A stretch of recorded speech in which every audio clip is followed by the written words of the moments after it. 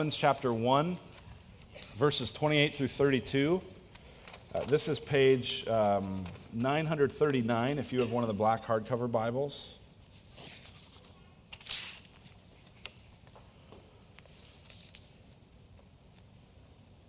Again, that's Romans 1, verses 28 through 32.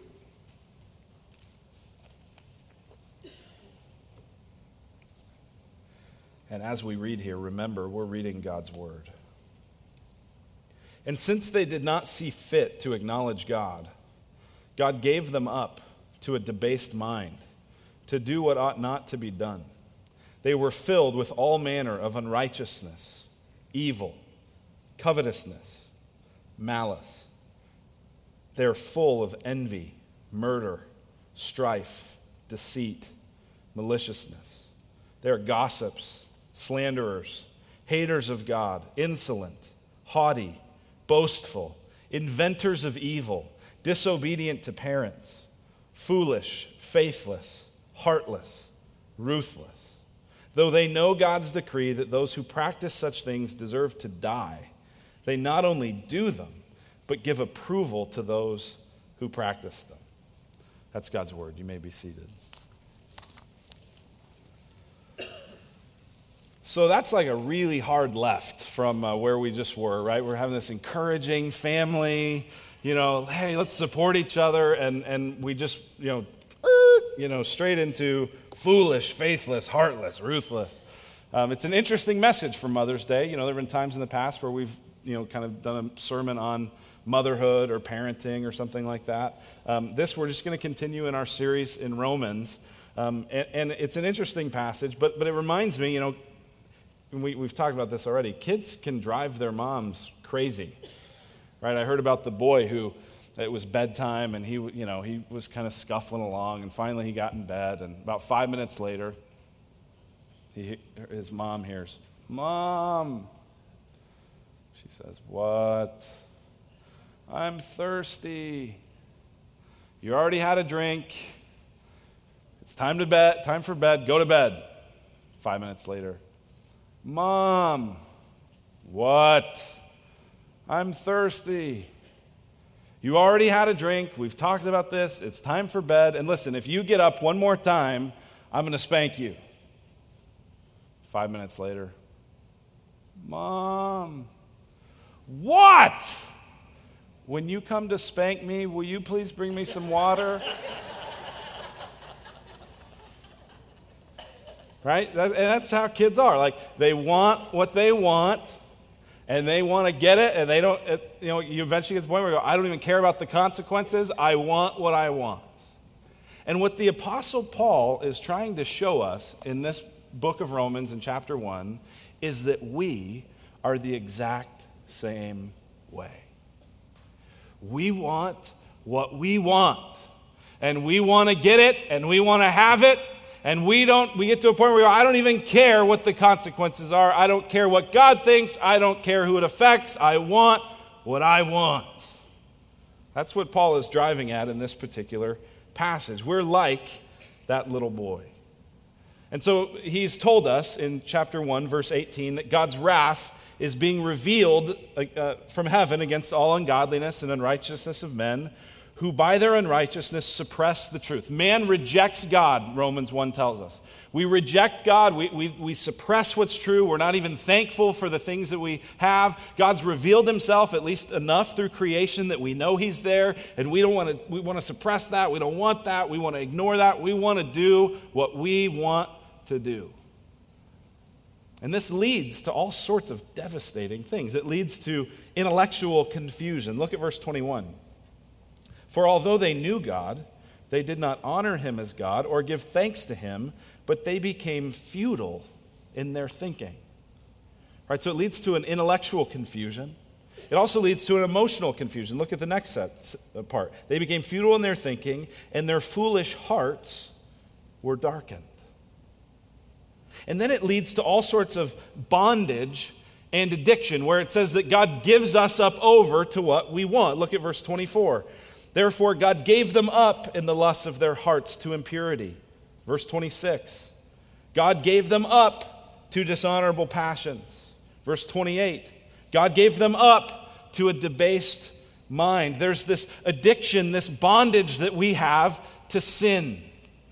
He's going to talk about this even in Romans 7, which is to say even when you're a Christian, there's still times when you do what you don't want to do, and the thing you know you should do, you don't do, and sin plagues us.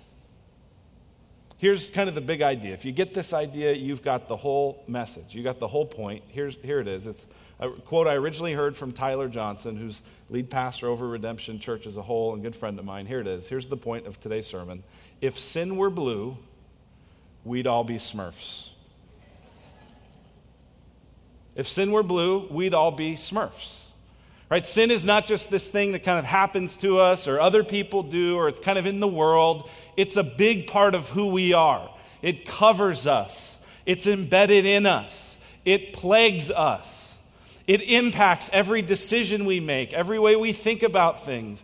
We are plagued by sin. Now there's good news that God in Christ begins to redeem us from that, begins to pull us out of it, to rescue us from that sin. That's what redeem means, to rescue. And he begins to forgive that sin, and he begins to cleanse us, and over time we begin to be more and more free from sin. But sin is always part of the equation. It's always there. Because if sin were blue, we'd all be Smurfs. And so Paul is finishing this section of Romans 1. Romans 1 is really about how sin has impacted everybody, even people who don't consider themselves religious, but everyone.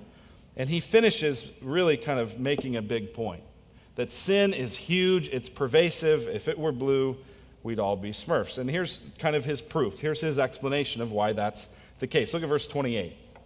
It says, "And since they did not see fit to acknowledge God, God gave them up to a debased mind to do what ought not to be done." Here's the first proof that we are plagued by sin, is we knowingly choose not to know God. Think about that sentence for a moment. We knowingly choose not to know God. That's what he says in verse 28. They did not see fit to acknowledge God. That word "did not see fit," if you have an NIV translation, says did not think it worthwhile. The word has with it the idea of testing something. So if you've ever gone to a gas station or a grocery store and you hand them a crisp $20 bill, so what do they do sometimes? They hold it up to the light. I don't know if they think you look suspicious or what. Maybe it's just the bill is so crisp and so perfect. They go, and they test it to see, is this the authentic thing? Is this really what it's worth? And what Paul's saying here is that we did not see fit to acknowledge God. We sort of hold God up to the light and go, he's not worth it. I don't want this. It's not just like we kind of happen into it, like we didn't know what we're doing. What Paul's here saying is this is a willful choice. This is us knowingly choosing not to know God. And we get that, the idea of knowing God. This is related to knowing God. They did not see fit. They tested God. He's not worth it. Didn't see fit to acknowledge God. That word acknowledge is to know, right? Every other time that word's used, it's talking about knowing. They decided not to know God. They held him up and went, he's not worth knowing. I don't want to have a relationship with him. I don't want to know him. Because to know him would mean that I'd have to say, have your way, Lord. Have your way. In my heart, your kingdom make. I don't want that. I want to do what I want to do. God's going to cramp my style. I don't want that. We knowingly choose not to know God because sin is pervasive in us. The other thing that we see is that we sin with creativity and variety. That's what he's going to show us here in this next chunk. We've got a bunch of descriptions that Paul gives, kind of grouped into different kind of groupings. But what it is Paul is laying out the case here, saying if sin were blue, you'd be a Smurf. This is not just something that you occasionally do. This is not just something that is kind of a fringe part of your life. Apart from God, this is a dominant thing in your life. And let me give you some examples of how you sin with creativity and with variety. Verse 29, they were filled with all manner of unrighteousness, evil, covetousness, malice. Filled has the idea, right? Like, you ever, go to the, you're at a restaurant or something and you're filling up your Coke and you're filling it and you start talking to somebody, or your kid asks you a question or something happens, and next thing you know, it's sort of overflowing and dripping down your hand. Right? It's overflowing. That's what he's saying. We're overflowing with unrighteousness. It's doing what's wrong, doing what's not right. I mean, that's not that difficult. God says do this, we don't do it. It's unrighteousness. And it's not just a little bit. We're overflowing with that. That's the natural, it's coming out of everywhere. Of unrighteousness. We're filled also with evil.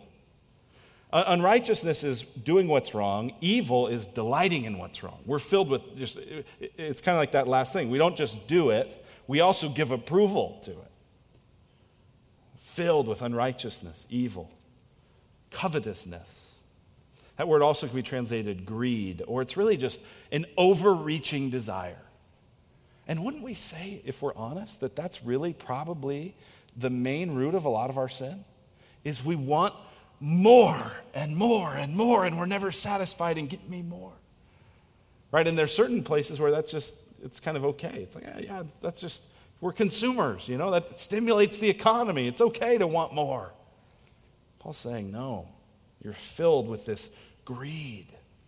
I have a lot of people come to me and say, I'm struggling with impurity, or I'm struggling with anger. Never had someone say, I'm struggling with greed, which shows you how deceitful it is. We don't even see it, but we're filled with it, he says. And then we're also filled with malice, which is just kind of general depravity, general badness. It's kind of this bucket category. It's everywhere. Then he says, he's going to get a little more specific. They are full, and there's that word again, full of envy. Right? Wanting what someone else has.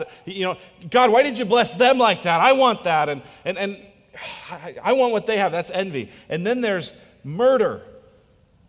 And murder, interestingly, is often a result of envy. Right? If you think about the example given in Genesis, in the early books, one of the first places where we see the pervasiveness of sin is with Cain and his brother Abel. And Cain kills his brother Abel, murders him, because he's jealous that Abel has been blessed by God in a way that he hasn't. And so he murders him. This goes all the way back to some of our first parents. Evil, murder. You go, okay, I'm not a murderer. Right? That's a lot of people's standard for righteousness. Well, I'm not like Hitler. I haven't killed anybody. Don't set the bar so high, pal. I mean, wow, that's really impressive. You've never killed anybody? Wow.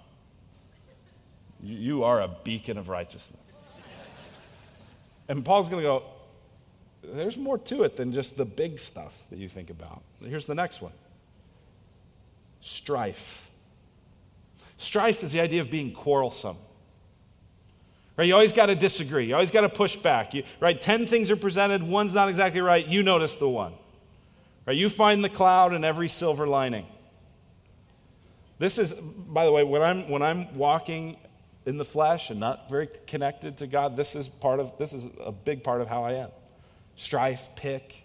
Even if I don't necessarily articulate it, in my head I'm going, you're dumb, that's stupid, bad idea.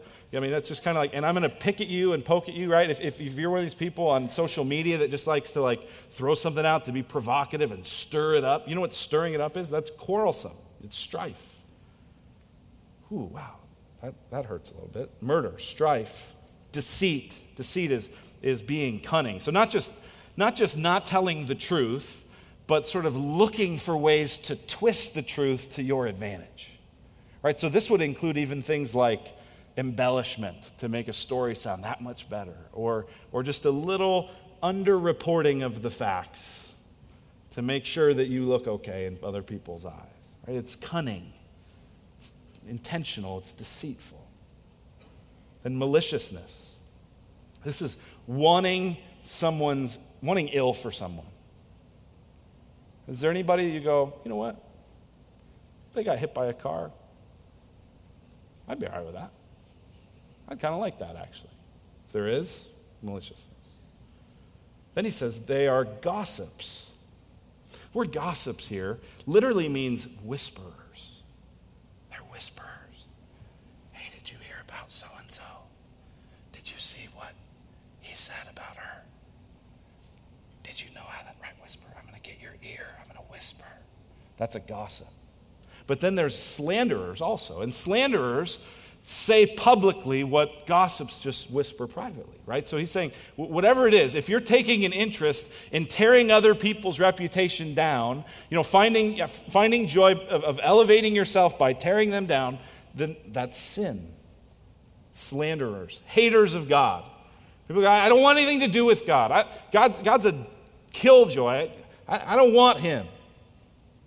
It's amazing, by the way, to me, and maybe if you're here and you'd consider yourself an atheist, maybe you're not in this boat, but it amazes me how angry some atheists can be at someone that they say doesn't exist. And why are you all worked up? But they hate God. Haters of God. And then insolent. I had to look this up. Some of you are a lot smarter than me. You know what that meant. I didn't know what insolent meant, so I had to look that up. What insolent is, and this is another way that I am, if I'm not staying connected to the Lord. Insolent is kind of a rude arrogance. It's the kind of attitude that says that all that matters is my thing. And if you're not part of my thing, then I don't really care about it, and it's not very important, and just my thing is what matters. It's sort of that idea when we got to make a name for ourselves, we got to build a kingdom for ourselves. We got to. It's kind of this rude arrogance. And interestingly, Paul uses that word to describe himself. This same author in 1 Timothy 1, verse 13, he's describing all the ways that he was sinful and how all this stuff was true of him, right? He's not just calling this to us. He's saying this was part of my life, and insolent is one of those things. He thought that his stuff mattered more than everyone else. That was part of how he was before Christ. Next thing is haughty. It's just arrogance. I'm better than you. Look down my nose. Boastful. Sort of saying out loud what you're thinking internally, like, aren't I a good boy? And look at me. And then this next one's kind of this bucket category. Like in case we're not sure, he says, inventors of evil. Paul's going, you're going to think stuff up that's evil that I can't even mention. I don't even know about it yet. Inventors of evil. I kept thinking about that phrase as I was watching the news this week about the Ariel Castro in Cleveland, right? And these girls that had gone missing, and they found out that they were, in his house, kept there as, enslaved there. And it's just a wild story. And you look at it and you go, how could anyone do that? How could you even think of that? That's inventing evil. Right? And you start to get pretty, righteously so angry about something like that. And then I began to wonder how many men have images of women locked up in their brain. Women that they've, through technology and pornography and other things have access, and they keep them chained up there to be able to use it at their pleasure any moment, right? And so again, what he's saying is it might vary in degree, but it doesn't vary in kind. The same thing. Another evil invention, you should be aware of this, especially if you have teenagers or kids and they have their own phone. There's an app that has been created called Snapchat. Perhaps you've heard about that. And I can't think of a function for it other than for evil. Essentially what it is it allows you to send text messages of text or pictures with the idea that it self-destructs within 15 seconds. So a lot of times you could use it to share inappropriate pictures and then not get caught because it would self-destruct. Well, a hacker just yesterday figured out that it doesn't self-destruct and that these images continue on. Not to mention that people take screenshots of them and keep them. But the only reason you would do that is if you're going to send inappropriate things to someone and not get caught. Well, what is that? It's an invention for evil. And what's so bad about it is it's targeting in particular young people. If you're a parent, time for a phone audit. Hey, let me look through there. If you're a spouse and you're going, sounds like a good idea. No, you're just affirming everything that Paul's saying.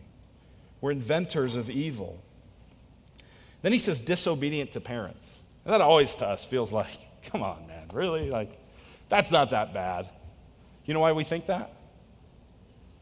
Because our thinking is foolish. It's worthless, right? That's what it said in verse 28 when it said God gave them up to a debased mind. Debased means worthless, empty. Which means the way we think about things, like, well, this seems right to me. God's going, not right. It's foolish. It's dumb. It's empty. Right? God cares about how we relate to our parents, so much so that one of the 10 commandments is honor your father and mother. And so you can have something that's just absolutely as foundational to God. Why? Why does God care about that? Well, God cares about that because God knows that often the degree of respect you have of other people in authority is how you'll respect God. Which is why God calls us to submit to parents, to government, to leadership. It matters. Verse 31, kind of these last four. Foolish, void of understanding. Faithless, not trusting God. Being suspicious instead of trusting. Heartless, not connected emotionally, not able to really understand what you're feeling. And then ruthless. And ruthless means without mercy.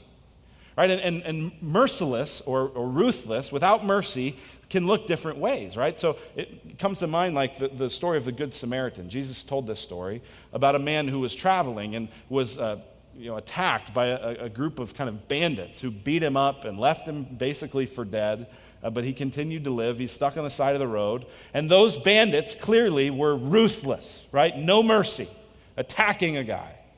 But then Jesus says that a number of people walked by him, a priest, a Levite, these religious people who should have been people who cared about mercy, and they just walked by, leaving it where the only way that this guy would get help would be through a Samaritan, an enemy of the Jews.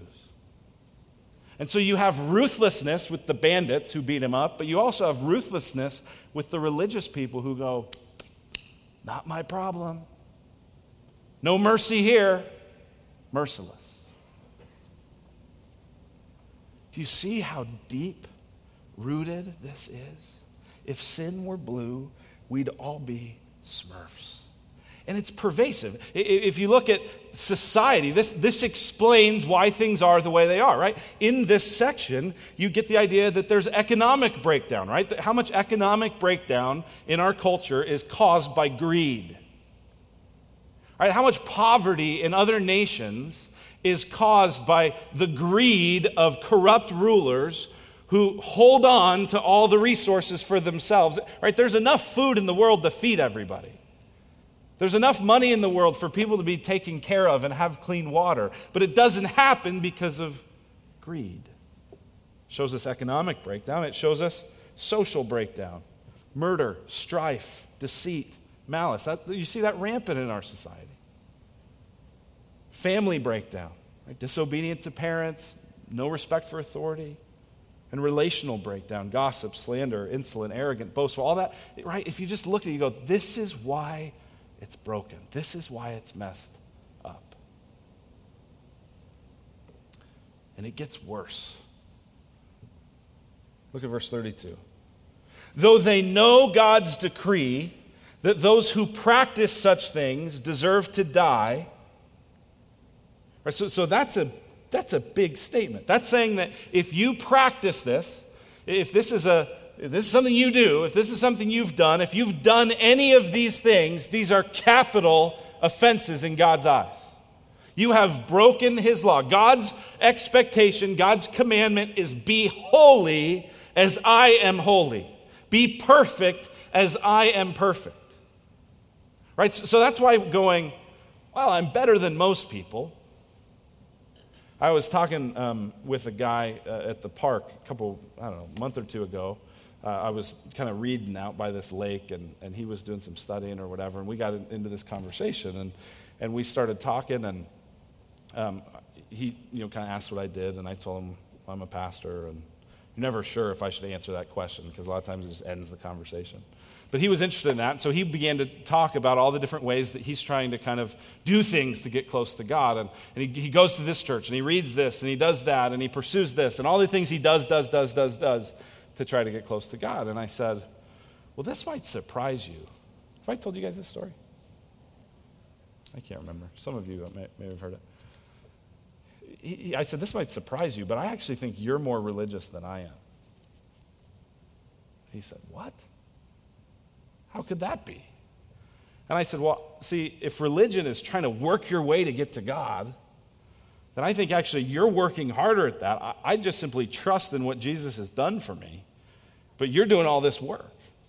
And he was a high school athlete and ran track, and so I said, so just imagine here for a second, if we're going to, let's imagine that we're standing on the edge of the Grand Canyon, and we're going to have a long jump contest to see who can jump across.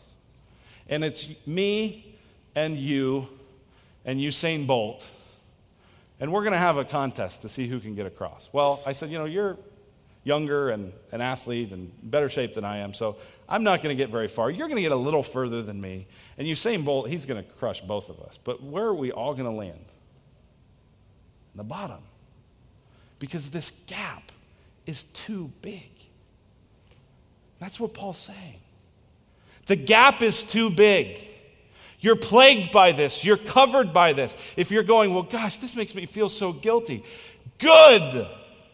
That's what Paul wants. Paul wants you to abandon hope in yourself. Abandon hope that you can make it right. That's exactly what he wants. But instead, we still, even under this, bow up and say, I want what I want, and I'm going to do it, right? That's what the rest of verse 32 says. Though they know God's decree that those who practice such things deserve to die, they not only do them, that's present tense. That means they keep doing them. We not only keep doing it, but give approval to those who practice them. So some people go, oh, I don't do it. Yeah, but you give approval to those who do. You buy their magazines. You whisper about what's happening in their lives and culture. We do that. I love how Eugene Peterson has paraphrased. He paraphrased verse 28 and verse 32 this way in the Message, which is a paraphrase of the scripture. Here's what he says. He says, since they didn't bother to acknowledge God, God quit bothering them and let them run loose. And then all hell broke loose. And it's not as if they don't know better. They know perfectly well they're spitting in God's face, and they don't care. Worse, they hand out prizes to those who do the worst things best. What Paul wants is for us to see things as they actually are. Scripture tells us that sin is deceitful, which is why we minimize it and deflect it and blame it on other people and pretend it doesn't exist. But it's there. God sees it. It deserves death. And we are hopeless without him intervening. Now, this passage itself doesn't tell us about any intervention. This is all bad news. But the rest of Romans is going to tell us some good news. It's going to tell us that though the wages of sin is death, the free gift of God is eternal life in Christ Jesus. It's going to tell us that all have sinned and fall short of the glory of God, but can be made right with him by faith in Christ. It's going to tell us that if anyone would confess with their mouth and believe in their heart that Jesus is Lord, they'll be saved from this condition. But you'll never experience that until it's hit home that this is real. This is your arrogance. This is your gossip. This is your deceit. One of the reasons why I think so many Christians just kind of play church, show up, go through the motions, no real vibrant prayer, no real heartfelt worship, no desire to share the gospel with the lost, no urgency about, boy, this is a day that God has made and I want to make the most of it. One of the reasons why we're so lukewarm and half-hearted is because we don't believe this is true about ourselves. And therefore, we don't have the wonder in what God has done that we should have. We think, I'm a pretty good guy. God, Thanks for giving me a tune-up. What Paul's saying is, you are absolutely hopeless.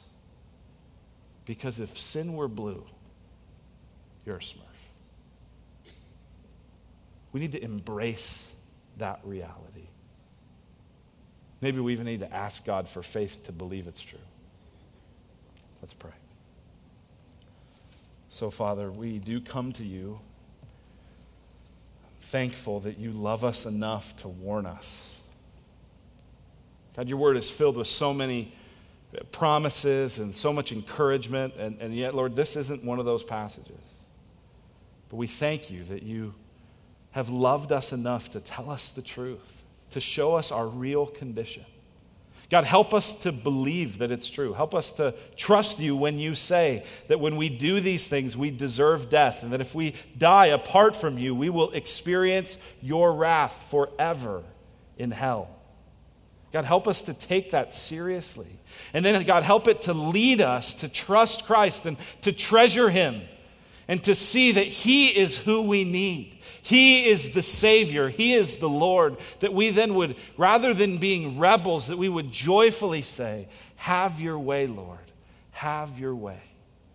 In your heart, in my heart, your kingdom make. Have your way, God. That's what we want. Help us to see things the way you do, we pray in Jesus' name. Amen. Amen. Well, we're going to have a time of response now. And there's going to be a couple sort of ways that we respond. In a few moments, the band is going to come and they're going to lead us. And we're going to sing, and we're going to sing again a song of surrender.